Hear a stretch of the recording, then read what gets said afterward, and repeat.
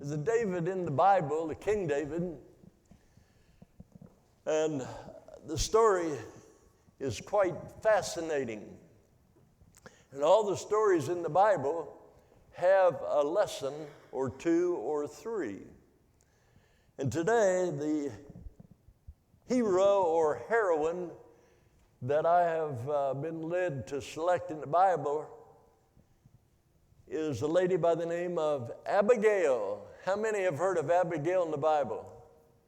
Oh, more than I thought. I had heard about her, but I had never really done any research or just kind of read the story back there when this happened, this incident, and I'll tell you about it in a minute. Now, I'm not going to read the whole thing in 1 Samuel, the whole chapter, but I'll tell you the story. And you can check me out. You read the Bible, and if you have any problem with what my story, see me after after church. But the story starts out talking about a guy named David. Now, David was one who had been anointed king by Samuel the prophet. And when this story begins, Samuel the prophet had died, and the whole country was in mourning. David was out in the desert. They call it the desert, but he was out there with his flocks.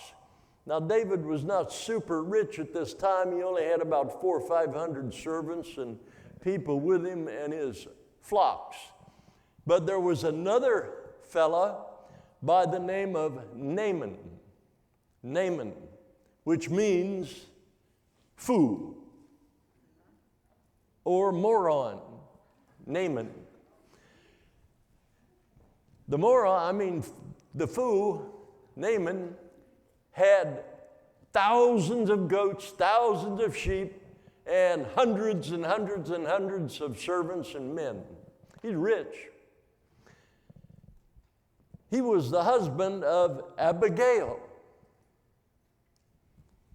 He was very, very rich, very arrogant, very surly, nasty, mean, abusive, selfish, and he was really into himself. Narcissistic would be a good word.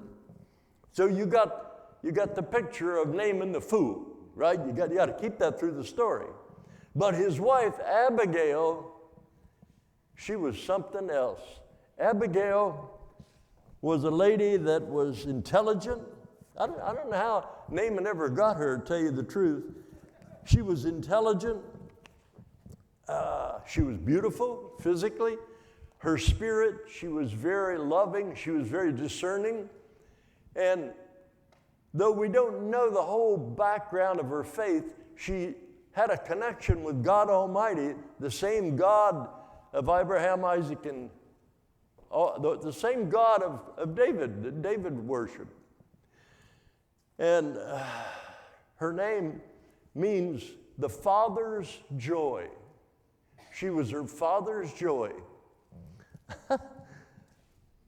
How many of you ladies can say, I am my father's joy? I hope my daughters can. I love them all. I hope you can. So you get the picture. Here's Abigail, a beautiful woman, married to an abusive drunk. I'll tell you about that story in a little bit. We'll get to the lesson. But as the story goes, David was out with these flocks, and they were shearing sheep. It was time to shear, and this Nabal had his people out there too. They're all together looking after each other's sheep. That's the way they did it back then. And David's shepherds took care of Nabal's. They took care, they manned the peripheral not to let any wolves or any thieves in. They took care of Nabal, his people. Well, Nabal was not out there with the sheep. He was back home in the palace, his little ranch palace. So David wanted to get his sheep sheared, and Nabal had the whole setup to shear. David also needed some supplies, and a little wine. And so David sent his men, 2, 3, I don't know how many there were, to Nabal's residence to greet him and tell him that they were pleased the way the two groups got along, shearing sheep and all. And David asked his men to ask Nabal for some assistance, some help. Well, the men went to Nabal and told him what David had said. And Nabal, he said, "Who is this David? I don't know this David. I've got my own stuff here. I got my own meat from my own shearers. I'm not going to give, I don't know him. He's out. I'm not going to give him anything." Well, David's men came back to David and told him what had happened. The hair on the back of David's head stood up, the neck got red, and David said, "That's it." So he told 400 men to get their swords and get battle ready. We're going to go clean that no good Nabal out and kill every one of his servants. Kill them all. Now think about it. David was justified in being aggravated. He had been slighted even for his goodness. Have you ever been slighted for your goodness? And you feel like, get back, you know? So David, he's human like us. You know, eventually David became king of Israel. You got to keep that in mind. This is the guy we're talking about here. He was going to kill them all. And he could have. Well, he's on his way to the fool's house, to Nabal's house. And somehow the servants of Nabal got the message that David was coming to kill them, and they told Nabal's wife, Abigail, "Hey, they're coming to kill your husband, and they're going to kill all of the servants because your husband is a no good son of a scoundrel." Now, you got to remember, Abigail had never read Ephesians about husbands, loves your wives. She didn't have a New Testament. And she had to live with this son of a gun. I don't know how she ever got with him in the first place, but she had to live with him for that time. And right away, with her connection to God Almighty, I believe, and this is not written in the Scripture, I believe that the Holy Spirit of God came into her and said, "You got to stop this." And that's where the risk-taking begins. What? I got to stop this. If I interfere in any way, I could be killed. A wife could be killed back then. If I interfere in any way, my children, if she had children, could get problems. It could be disinherited. She could lose her marriage. She could lose everything. But she had to make a decision because the Holy Spirit was telling her, "Abigail, you have to do something." So Abigail called the servants together. Moron was back at another place having a drunken orgy, having a party.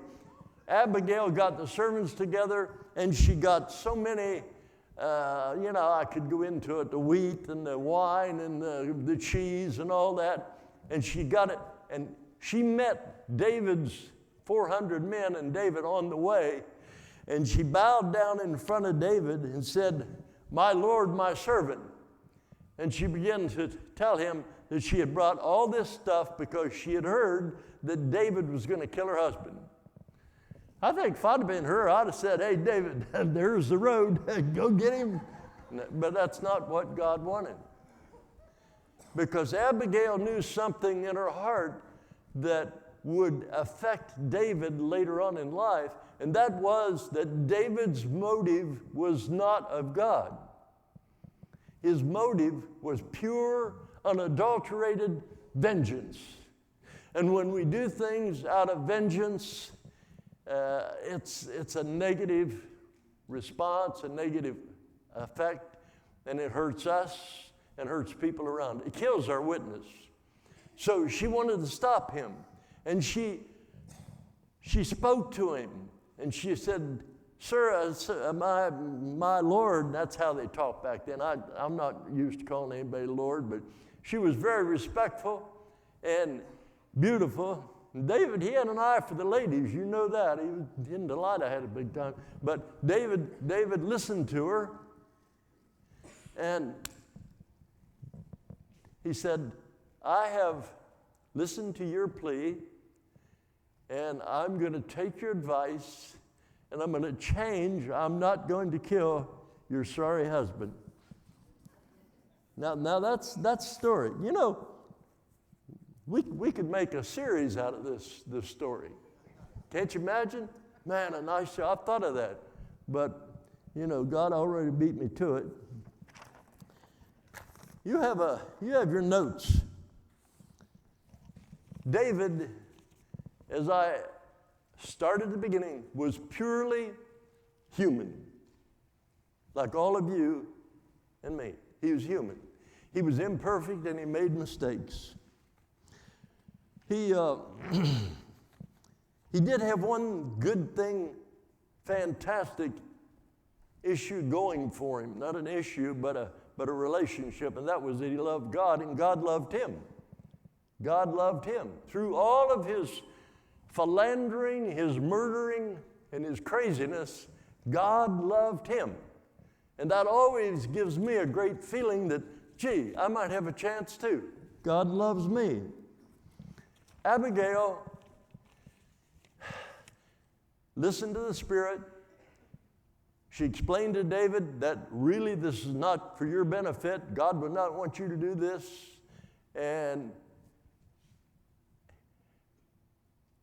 Abigail listened to what David had to say, and David says, "You know, since you were good enough and you gave me wise counsel, I'm going to heed it, and I'm not going to do that." There are times in life when believers are so sure of what they believe and they give us advice and they're absolutely 100% wrong. That is one lesson from this story.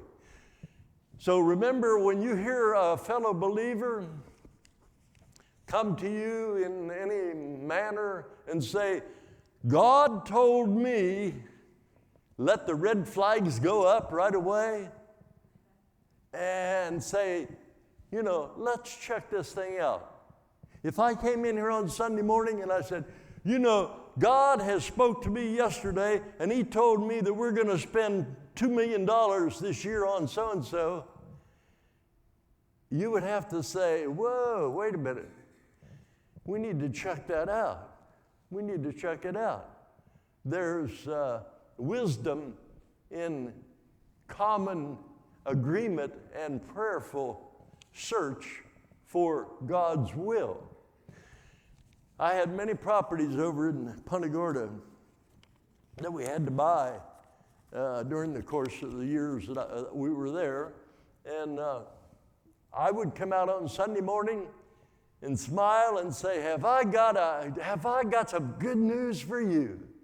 And people would say, "Oh, Lord, what's he want to buy now?" They finally, after the third or fourth property, said that. But I didn't just come out there and blurt that out without having it all connected and communicated to the powers that be before I came out there. Before I presented to the congregation, I had run that by about 6 or 8 or 10 people that if all else failed, I'd get the money from those 10 people to buy it. But we prayed about it, and we would come into agreement.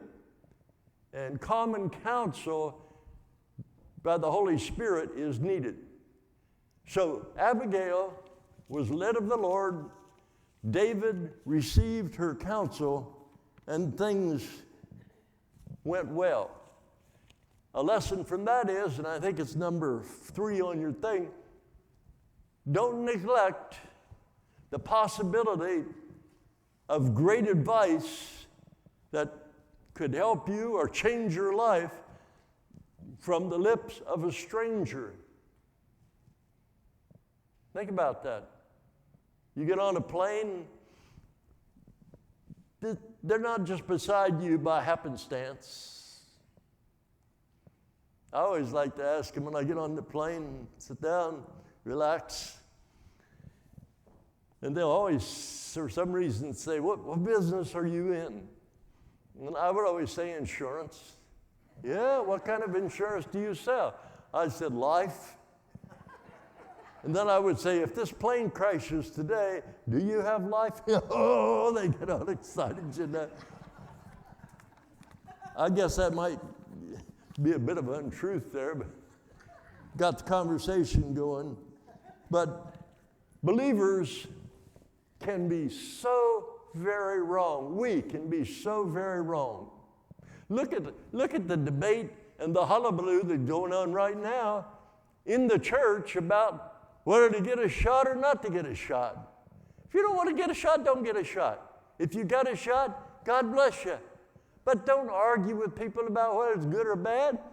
That's the devil's way of causing confusion, dissension, and division. It's ridiculous. Thank you very much, Lord.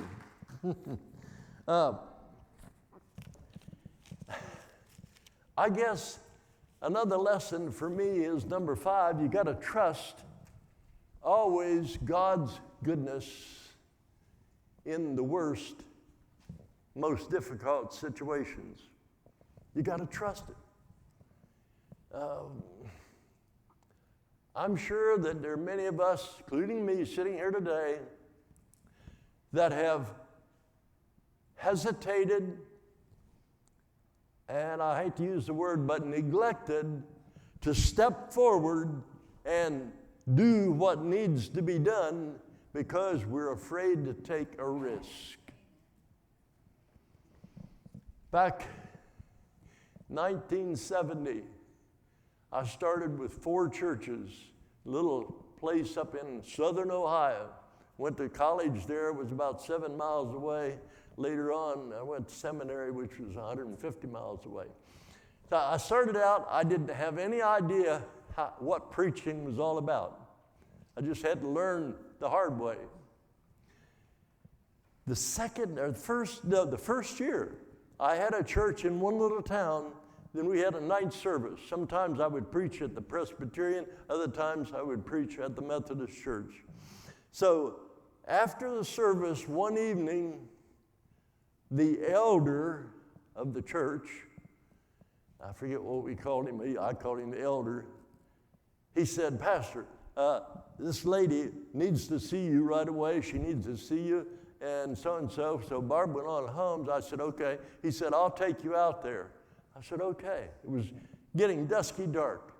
So he drives me out in the country to this double-wide trailer, and I knocked on the door, and as I knocked on the door, he drove off. Now I'm thinking, good Lord, I didn't know the people that well. This lady came to the door, and she says, you're the pastor? Yes, and this guy had already called her and told her I'd be there. So I went in. She said, come in, sit down. She had 3 children. 2 of them were girls. One of the girls was her child by a previous marriage, about 15, 16 years old. And one of the girls, about 12 years old, was her child with the husband she was now with. Her problem was the husband was abusing the 2 girls. She's telling me this. And he's a truck driver, and he's violent, and he's prone to really being violent, and he could come in at any minute. I'm sitting there in the middle, and I didn't know where it was. The guy's gone, left me there. And I'm thinking, what am I going to do? Now, here's where risk comes in. I thought about I didn't have a cell phone. They didn't have a cell phone back then. I'm out there in the country. I thought about getting out walking towards the church, wherever that was. But I listened to her, and I said, when is your husband due home? And she said, oh, you can come in any time. Oh, my God. I said, oh, okay. All right. And I said, let's pray. And I prayed with her that God would work that thing out. She called. The guy came back and got me, and I got out of there. Thank God the husband didn't come home. She called me 2 days later and said he was in, and he was willing to talk to me. Oh, I said, oh, no. So I met him at their house, and there was only the wife there and him, and the girls were at school, wherever. And I confronted him with what she had said. That's risky. I could have been dead. And he just broke down in tears. And so I called a friend of mine, another pastor friend from a little church, Spirit-filled church, and I took this guy, went down to my friend's church, and the other pastor, he was charismatic. Boy, we put hands on him and prayed for him, and it was a kind of a chilly day, so we were in this wood church. It was okay, it wasn't cold, but as soon as we laid hands on him and prayed for him, he started just wailing, and the wind started blowing through the church. I thought somebody walked in the church, and not a door or window had been opened. And the man was delivered from that behavior. Now, he still had to pay his consequences. There were consequences for his action. But had I not listened to the Spirit, and I'm not blowing up myself because I was scared. I was pretty afraid. I was afraid. And I could name you a couple other times serious like that where I was frightened out of my wits, and God blesses a faithful action, even though it's a tremendous risk. And He'll bless your risk.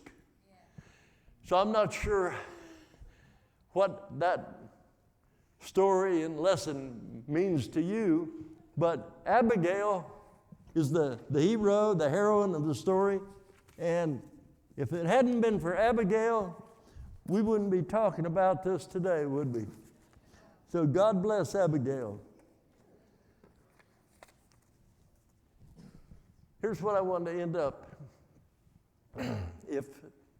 If this story has sparked an increase in your faith, because faith always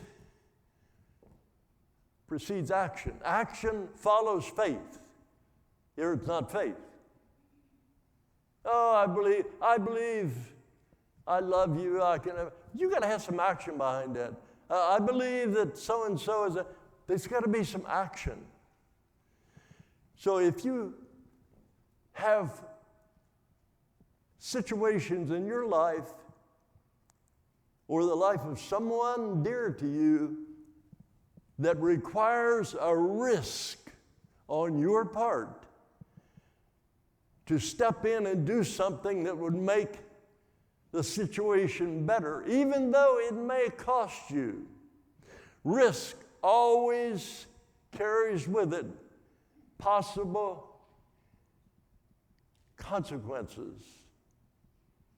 Now, I'm not talking about business. We take risk in business, buy this stock, that stock. I'm not talking about that. I'm talking about human relations with one another, a risk.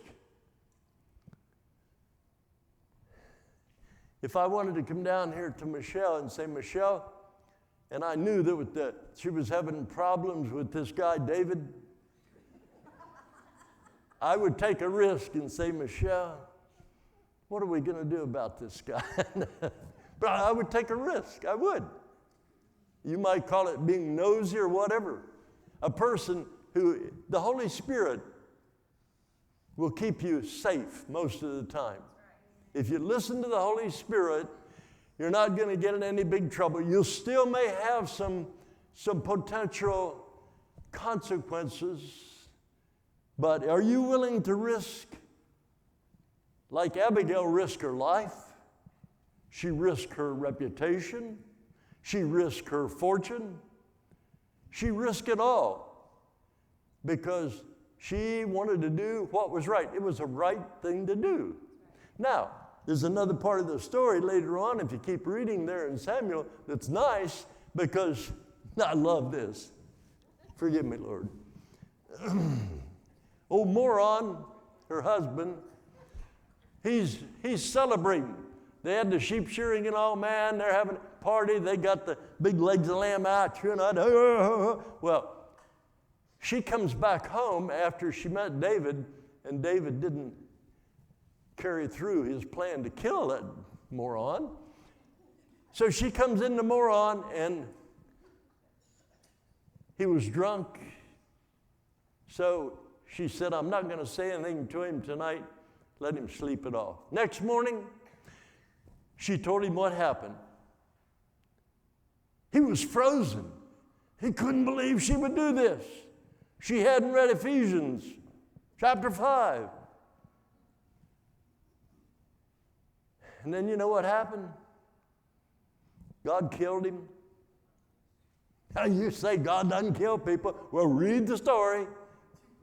And it looks like he had a major stroke to me if you read it, but God killed him. Got him out of the way. David comes in and said, yummy, I will take this. He took Abigail, his wife. He got a good woman out of the whole story. You like that story? Isn't that great? Fantastic. Hard to tell that to kids. They haven't quite matured enough to get the real stuff out of that story. Kids like more like, you know, bam, Goliath falls dead. Kids can get into that. But after God killed him, old moron, he was not in the picture anymore. And Abigail lived, I guess, happily ever after till Delilah came along. David had I'm telling you, David's life would be a great series. A great series. Here's the way I want to end. If you're willing to take a risk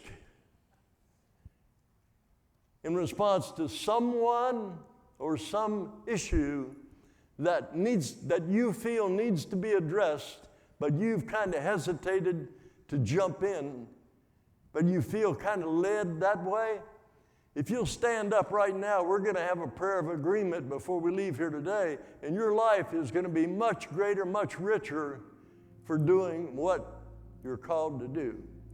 So if you have that risk, you think about that risk, something that you know God is calling you to do. You've thought about it over time, but you've just not taken the initiative. You haven't taken the risk. What would you risk so that God can be blessed, your life can be enhanced? You know, Drucker, I think his name is, David Drucker, said that 90% of the people take 2 major risks a year. 90%. And the people that do that. And they take, the people that take risks usually make 2 major mistakes a year. But the people that do not take risk, they usually make 2 major mistakes a year. So why wouldn't you take a risk for the Lord? Would you stand and let's have an agreement together that God is going to interfere in the life of the person or person that you maybe are called. I hope and pray you'll listen to the Spirit. Maybe you're called. You may want to tell them about Jesus. You may want to pray with them. When somebody comes up to you and says, you know, I'm really hurting here, pray for them right there. That's risky. Just put your hands on them and pray for them. They won't think you're crazy, and if they do, it's okay. But there's a risk. They may tell you to get lost. I had an English professor once that I went to the hospital in the cold weather up in Ohio. I braved that weather to go pray with this professor in the hospital. And I was talking to him, and I started to leave, and I said, do you mind if I have prayer with you? You know what he said? I'm not going to say the exact words he said, but he said no. I was crushed. I thought, well, you sorry rascal. I come in. There's always a risk. But that's what life is all about when you're a believer: risk, adventure, and excitement. Let us pray. God, I thank you that you've helped us to find an exciting life since we've become believers and accepted your Son. Holy Spirit, move in the hearts of every person here now. Enable us to see clearly areas of our life and the life of others where we need to step up and take a risk. Help us not to be caught up in dissension and foolish arguing, but to go forward with our eyes in faith, ready to put action behind our faith. These are all my sisters and brothers, God, and I lift them up to you. Bless them, bless their family, give them health, protection, peace, prosperity in the name of Jesus Christ. All that, I give you that blessing in the name of the Father, Son, and Holy Spirit. Go home blessed. You are among the blessed. Amen and amen. Bye.